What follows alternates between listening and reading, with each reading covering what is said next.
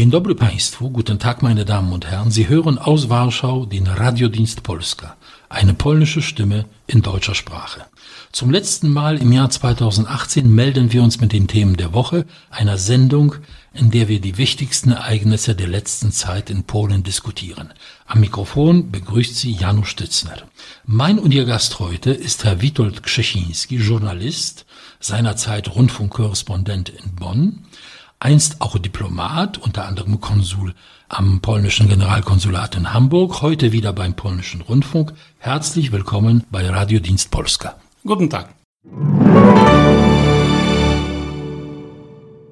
Reden wollen wir heute über folgende Themen. Über die vor kurzem zu Ende gegangene UN-Klimakonferenz in Katowice, über das Sterben der politischen Partei Nowoczesna, zu Deutsch die Moderne, darüber, wie sich die Regierungspartei Recht und Gerechtigkeit auf die Europa- und Parlamentswahlen vorbereitet und darüber, wie man in Polen auf die Ereignisse in Frankreich reagiert und welche Folgen die Macron-Dämmerung für Polen haben kann. Am späten Samstagabend des 15. Dezember wurde nach zähem Ringen bei der UN-Weltklimakonferenz in Katowice ein Kompromiss als Ergebnis verkündet. Nach gut 2 Tagungswochen ging auf diese Weise eine weltpolitische Mammutveranstaltung, kann man sagen, zu Ende. Die organisatorischen Herausforderungen waren enorm, 30.000 Teilnehmer und Gäste, ein gigantisches Begleitprogramm, Hunderte von Journalisten, 35 Millionen Euro Kosten. Das Veranstalterland Polen scheint die Organisationsprobleme ganz gut bestanden zu haben.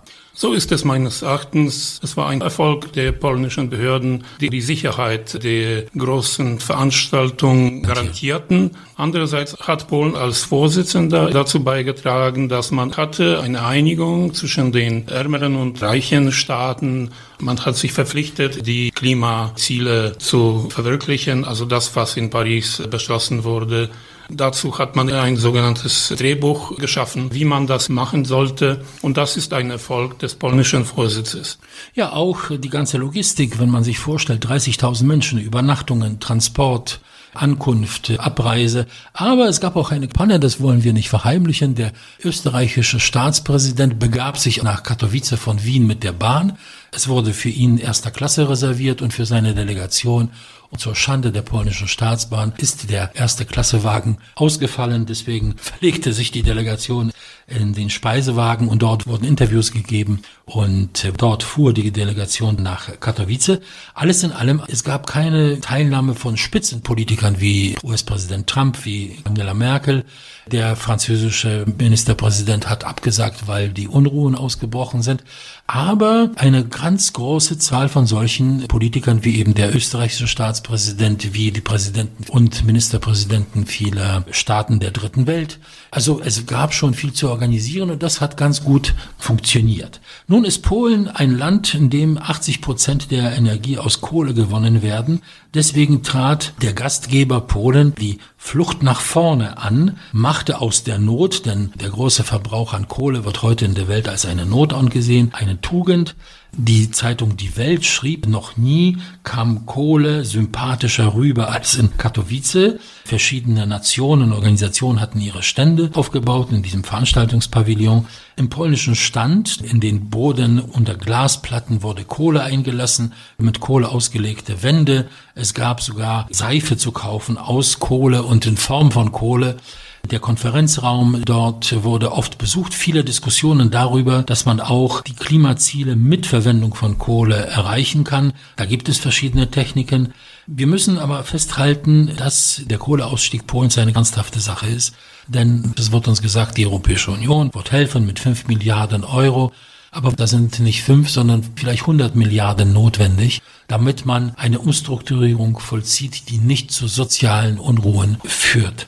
Wenn man versuchen würde, dies kurzfristig auf die Beine zu stellen, hätte man solche sozialen Proteste wie in Frankreich. Wir haben immer noch, 100.000 Leute im Bergbau und die Rolle der Gewerkschaften im polnischen Bergbau ist enorm. Schon deshalb ist ein schneller Prozess der Umstrukturierung in Schlesien nicht denkbar.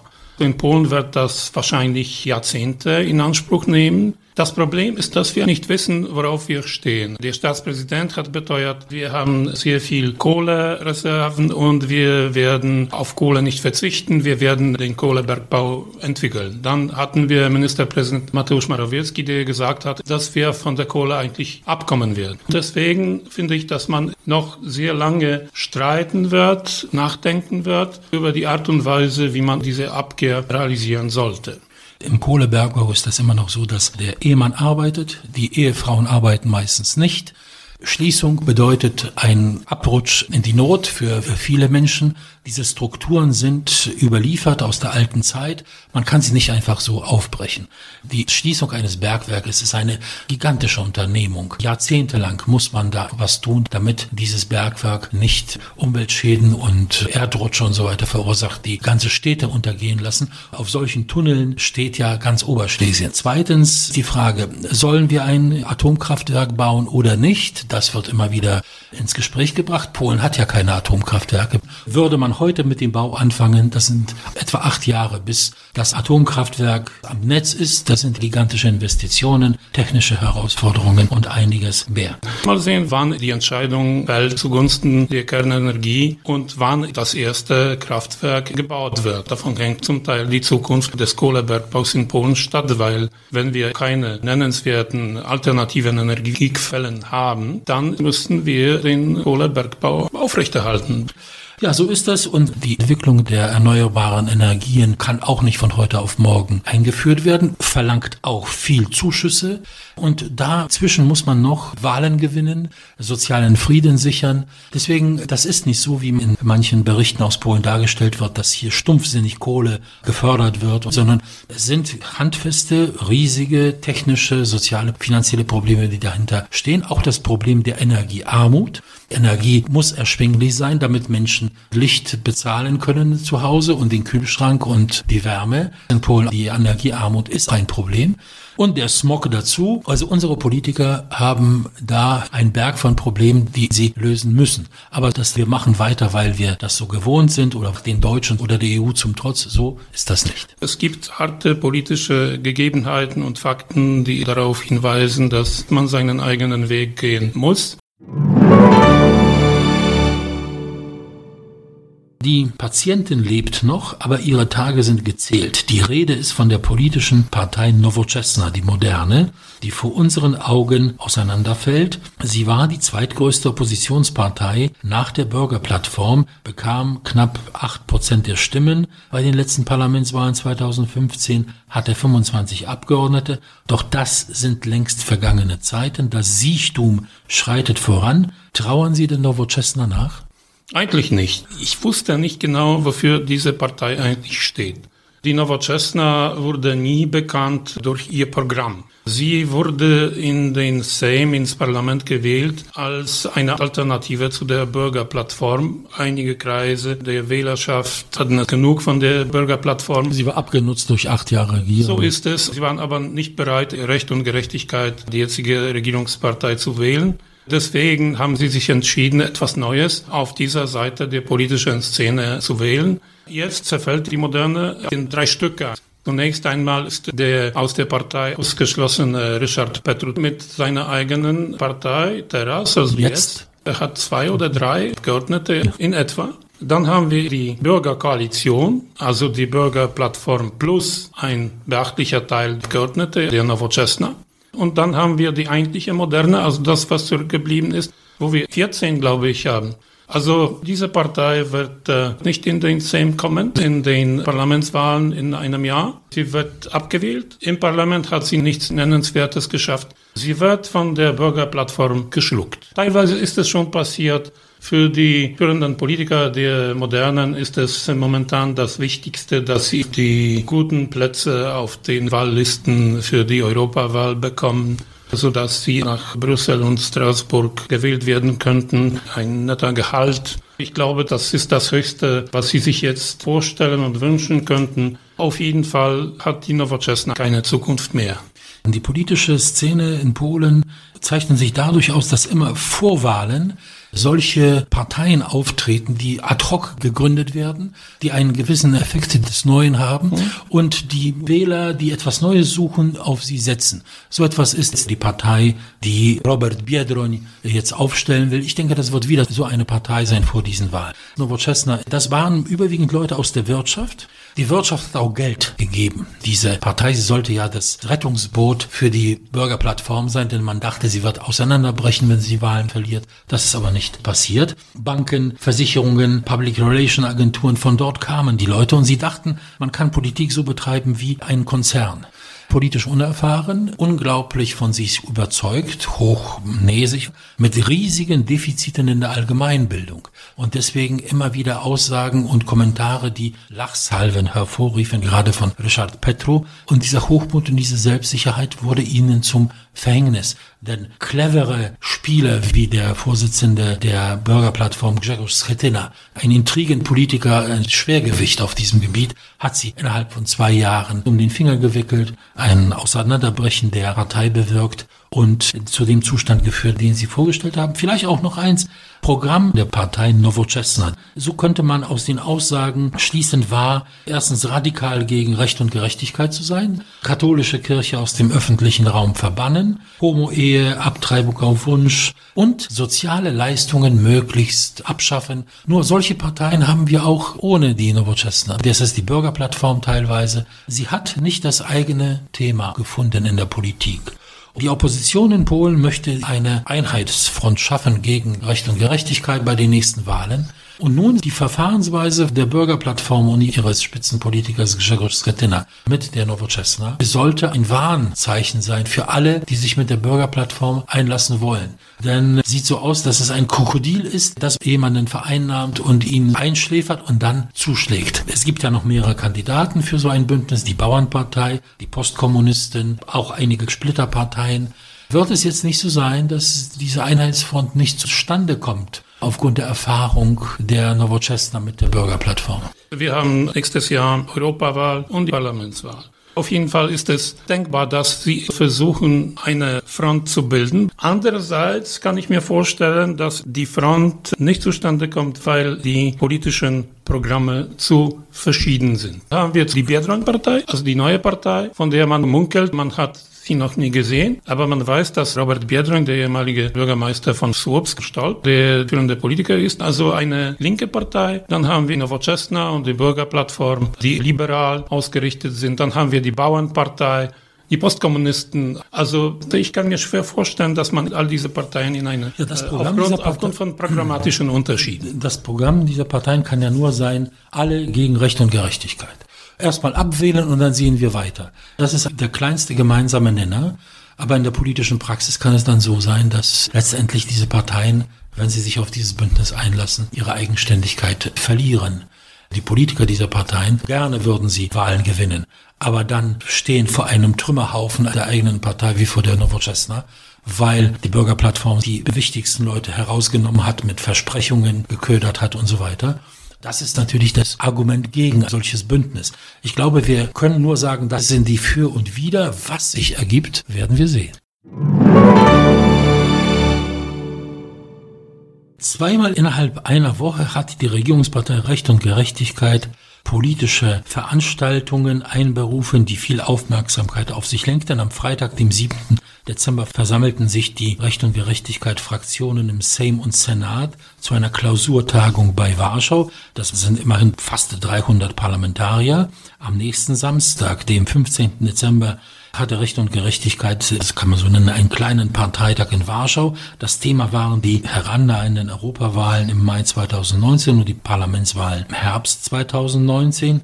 Nach den heutigen Umfragen dürfte Recht und Gerechtigkeit bei beiden Wahlen als klarer Sieger dastehen. Bei der Parlamentswahl stellt sich die Frage, ob dieser Sieg eine absolute Mehrheit geben wird. Es kann noch viel passieren bis zum Herbst nächsten Jahres, aber so ist die Situation heute. Die Europawahl wird zu einer Testwahl vor der Parlamentswahl sein. Deswegen wird Recht und Gerechtigkeit alles Mögliche tun, um einen Sieg zu erreichen, was aber schwer sein wird, weil Recht und Gerechtigkeit eine begrenzte Glaubwürdigkeit in Sachen Europa hat. Ich glaube nicht, dass Recht und Gerechtigkeit dazu neigt, aus der Europäischen Union Polen herauszuführen. Polexit kommt nicht in Frage. Nichtsdestotrotz sind die Polen immer noch ziemlich europafreundlich und ich würde Recht und Gerechtigkeit als eher euroskeptisch einstufen. Und das Wichtigste für diese Partei wird sein, dass sie die europafeindlichen oder skeptischen Äußerungen von ihren Politikern vergessen machen lässt, soweit es geht, und dass sie ihre proeuropäische Haltung hervorheben wird. Wenn die Regierung es schafft, dass die Gesellschaft vergisst, was in der Vergangenheit von der Europäischen Union Negatives gesagt wurde, dann hat sie eine reale Chance. Ansonsten kann sich die Lage wiederholen, die wir schon in Großstädten und Städten bei der Regionalwahl hatten. Also, dass man gegen die Rechte und die Gerechtigkeit gestimmt hat, auch aufgrund der europaskeptischen Haltung der Regierung. Bei diesen Wahlen hat Recht und Gerechtigkeit 2 Millionen Stimmen mehr bekommen. Nicht in den Großstädten, aber woanders. Sie hat diese Wahl auf jeden Fall gewonnen. Die Frage der Europäischen Union. Bei diesem kleinen Parteitag wurde ja sehr deutlich immer wieder beteuert, dass Recht und Gerechtigkeit eine Partei ist, die Polen in Europa haben möchte. Recht und Gerechtigkeit spricht von einem souveränen Polen in einem starken Europa. Das ist der andere Weg der europäischen Integration, der jetzt gefahren wird. Zentralisierung, mehr Kompetenzen nach Brüssel. Dagegen sträubt sich Recht und Gerechtigkeit. Wir werden auch sehen, wie die Europawahlen ausgehen werden generell. Es wird eine neue Kommission geben in das Parlament. Sie werden nicht mehr so sein, wie sie jetzt sind, weil die europakritischen, die europarealistischen, die europafeindlichen Bewegungen deutlich stärker sein werden. Das sind auch Sachen, die eine Rolle spielen werden. Aber für die Menschen ist nicht nur Europa wichtig, sondern auch die Innenpolitik und Recht und Gerechtigkeit versucht jetzt, Konflikte aus der Welt zu schaffen. Auch die Konflikte mit der Europäischen Union. Sie werden eingedämmt. Die Großreformen sind entweder durchgeführt oder werden ausgesetzt. Recht und Gerechtigkeit sagt auch, wir halten es, was wir versprochen haben. Die Justizreform, die Bildungsreform, Hochschulreform, Armeereform, das haben wir alles durchgeführt oder weitgehend durchgeführt. Einiges ist nicht beendet. Wir müssen jetzt konsolidieren. Wir machen eine Reformpause. Zweitens das Sozialprogramm. Da können Sie auch sagen, wir haben umgesetzt das meiste, was wir versprochen haben. Neues Kindergeld, Schülerbeihilfe am Anfang eines jeden Schuljahres, kostenlose Medikamente für Rentner. Der soziale Wohnungsbau ist in die Wege geleitet. Die Erhöhung des Mindeststundenlohnes, die Erhöhung des Monatsmindestlohnes, das sind wichtige Veränderungen und die Staatsfinanzen sind in dem besten Zustand seit Jahren. Das Haushaltsdefizit, das Staatsdefizit sind zurückgegangen. 3% Arbeitslosigkeit, Inflation bei 2%. Die Menschen haben mehr Geld im Portemonnaie. Das sind alles Pfunde, mit denen diese Partei wuchern kann. Und sie kann auch natürlich sagen, ihr müsst aufpassen, denn wenn die Opposition kommt, wird sie euch das eine oder andere streichen. Das kündigt sie auch an. Man kann diese Angst schüren. Es ist eine durchdachte Taktik. Das dürfte wohl auch eine Rolle spielen. Natürlich. Die Regierung hat alle Argumente zur Hand, die Parlamentswahl zu gewinnen. Die Frage haben Sie selbst am Anfang gestellt, ob es ausreichen wird, an der Regierung zu bleiben, weil Recht und Gerechtigkeit schwer koalitionsfähig ist und eigentlich die einzige, die in Frage kommen würde, ist die Cookies 15 Bewegung von Paweł Kukiz, die auch schwere Probleme hat. Zum Teil dieselben Probleme wie die Moderne. Also Recht und Gerechtigkeit muss auf sich selbst zählen und hoffen, dass ausreichend wird zur absoluten Mehrheit. Aber es wird ja immer wieder gesagt, eine Regierung ist so stark, wie es eine Opposition zulässt. Der Zustand der Opposition, sehen Sie dort Ansätze für ein positives Programm? Das negative Programm heißt, wir wollen Kaczyński abwählen, das ist unser wichtigstes Ziel. Und dann schauen wir weiter. Man muss ja auch sehen, es sind dieselben Politiker dort, die 8 Jahre schon Polen regiert haben. Herr Schetyna und seine Umgebung, alles Leute, die Minister waren, hohe Ämter bekleidet haben. Da ist keine Erneuerung.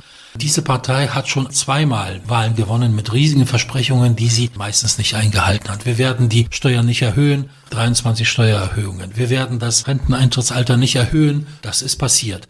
Ist die Bürgerplattform in der Lage, mit denselben Leuten, die wir gut kennen als Regierungsmannschaft, etwas aufzubauen, das nicht nur heißt, Recht und Gerechtigkeit weg vom Regieren? Zurzeit sehe ich keine solche Möglichkeit. Wir haben noch ein Jahr bis zur Wahl. Das kann passieren.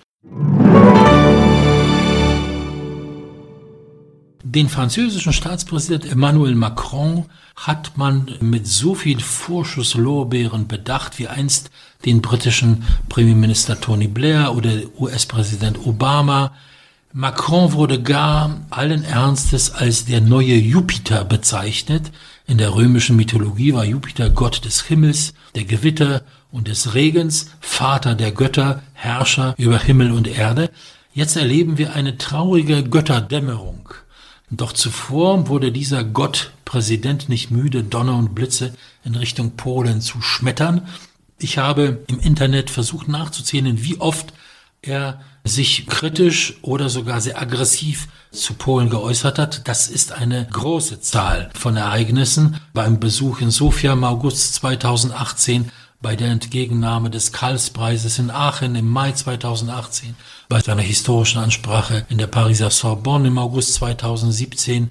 Im April 2017 versprach er noch während des Wahlkampfes, dass, wenn er die Wahlen gewinnt, er innerhalb kürzester Zeit Sanktionen gegen Polen einführen wird. Polen scheint fast schon seine Obsession zu sein. Schwer zu erwarten, dass die meisten in Polen ihn heute bedauern. Kann man erklären, woher diese antipolnische Verbissenheit bei ihm? Ich kann mir das nicht erklären. Für mich ist Emmanuel Macron eine ziemlich komische Gestalt, würde ich sagen. Er ist aus dem politischen Nichts auf die Bühne gekommen. Er hat die Wahl gewonnen. Ich hatte immer die Ansicht, seine Autorität wurde künstlich kreiert, aufgeblasen, aufgepumpt.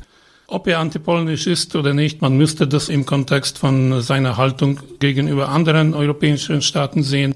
Auf jeden Fall kann ich mich erinnern an etwa das Jahr 2002 oder 2001, wo wir Herrn Jacques Chirac als Staatspräsidenten von Frankreich hatten, an seinen berühmten Satz, Polen hat eine gute Gelegenheit verpasst, still zu sitzen. Und als wir in den Krieg im Irak gezogen haben, ich kann mich erinnern an eine Veranstaltung der Friedrich-Ebert-Stiftung in Lübeck, wo ich als Gastredner vom Konsulat gekommen bin. Und ich bin da 3 Stunden lang gegrillt worden von den Teilnehmern, die unbedingt wissen wollten, warum wir die Kampfflugzeuge F-16 von den Vereinigten Staaten gekauft haben und nicht die französischen Flugzeuge Mirage. Ich hatte große Mühe und ich glaube, ich habe es nicht geschafft, den Teilnehmern dieses Seminars klarzustellen, dass Polen ein souveräner Staat ist, das Recht hat, seine eigene Wahl zu treffen. Das war die Denkweise, wir Deutsche, wir Franzosen haben eure Bemühungen um die Mitgliedschaft in der NATO und der Europäischen Union unterstützt.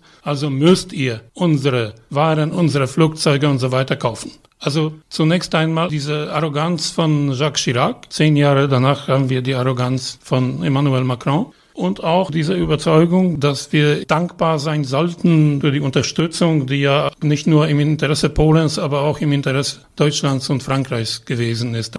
Und das wiederholt sich, weil die westlichen Staaten ihre Haltung gegenüber den neuen Mitgliedern noch nicht abstreifen konnten. Gut, wir werden euch die europäischen Strukturmittel sichern, aber ihr müsst brave Kinder sein, zuhören und tun, was wir euch sagen. Das ist eine Haltung, die, wie gesagt, eine gewisse Geschichte hat. Andererseits muss ich sagen, wir müssten uns eigentlich nicht beleidigt fühlen. Politik besteht daraus, dass man eigene Interessen durchzusetzen versucht im Dialog und nicht in einer Konfrontation. Der Dialog mit Macron war eigentlich nicht möglich, denn das Maß der Ausfälle gegen Polen hat ja alles überschritten, was man tolerieren konnte. Macron, der angetreten ist, um global, europäisch, transatlantisch zu wirken, den USA die Stirn zu bieten, die Europäische Union zu reformieren, erwies sich als völlig ratlos gegenüber den innenpolitischen Problemen seines Landes. Wenn wir heute vergleichen, die Situation Polens und Frankreichs, Polen mit 5% Wirtschaftswachstum, Frankreich etwa 1%, 3,5% Arbeitslosigkeit in Polen, 9% in Frankreich. Die Staatsverschuldung Frankreichs, das sind 100% des Bruttosozialproduktes. In Polen fällt diese Quote knapp unter 50%. Dann muss man sagen, diese Ausfälle waren vielleicht nicht sehr berechtigt. Macron versuchte, der Arbeitslosigkeit Herr zu werden und die sozialen Probleme, die es in Frankreich gibt. Und da war Ostmitteleuropa, war Polen ein Buhmann. Es hieß, es wird Sozialdumping betrieben. Deswegen die Probleme, die Frankreich hat, weil so viele Fernfahrer aus Polen auf den französischen Straßen fahren, weil so viele Leute nach Frankreich fahren, um zu arbeiten. Vergessend, dass französische Firmen hier wunderbare Geschäfte machen und jedes Jahr aber Millionen von Euro an Gewinnen überweisen. War das nicht auch ein Versuch, auf diese Art die sozialen Probleme Frankreichs anzugehen? Er hat ja ständig auf diesen angeblichen Sozialdumping hingewiesen. Diese Angelegenheiten sind Nebensache in der ganz komplexen wirtschaftlichen und politischen Situation in Frankreich. Mal sehen, wie sich diese politische Zukunft von Emmanuel Macron entwickelt. Jetzt muss er zusehen, dass er seine Hausaufgaben macht und Polen bekommt wahrscheinlich eine Verschnaufpause, was seine Standpauken angeht, die er uns ständig erteilt hat. Das waren für dieses Mal die Themen der Woche, meine Damen und Herren. Mein und Ihr Gast war heute Herr Witold Krzesiński. Vielen Dank für Ihr Kommen. Dankeschön. Ihre Briefe und E-Mails, meine Damen und Herren, sei es mit Lob, Kritik oder Anregungen, sind uns stets willkommen. Janusz Tycner und der Radiodienst Polska verabschieden sich an dieser Stelle bis zum nächsten Mal aus Warschau und wünschen Ihnen ein gesegnetes Weihnachtsfest und alles Gute im neuen Jahr. Auf Wiederhören im Jahr 2019. Do usłyszenia w 2019 roku.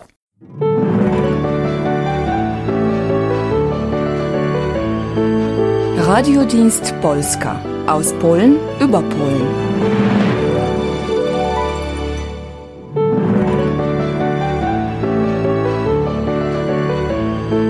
Radiodienst Polska. Aus Polen über Polen.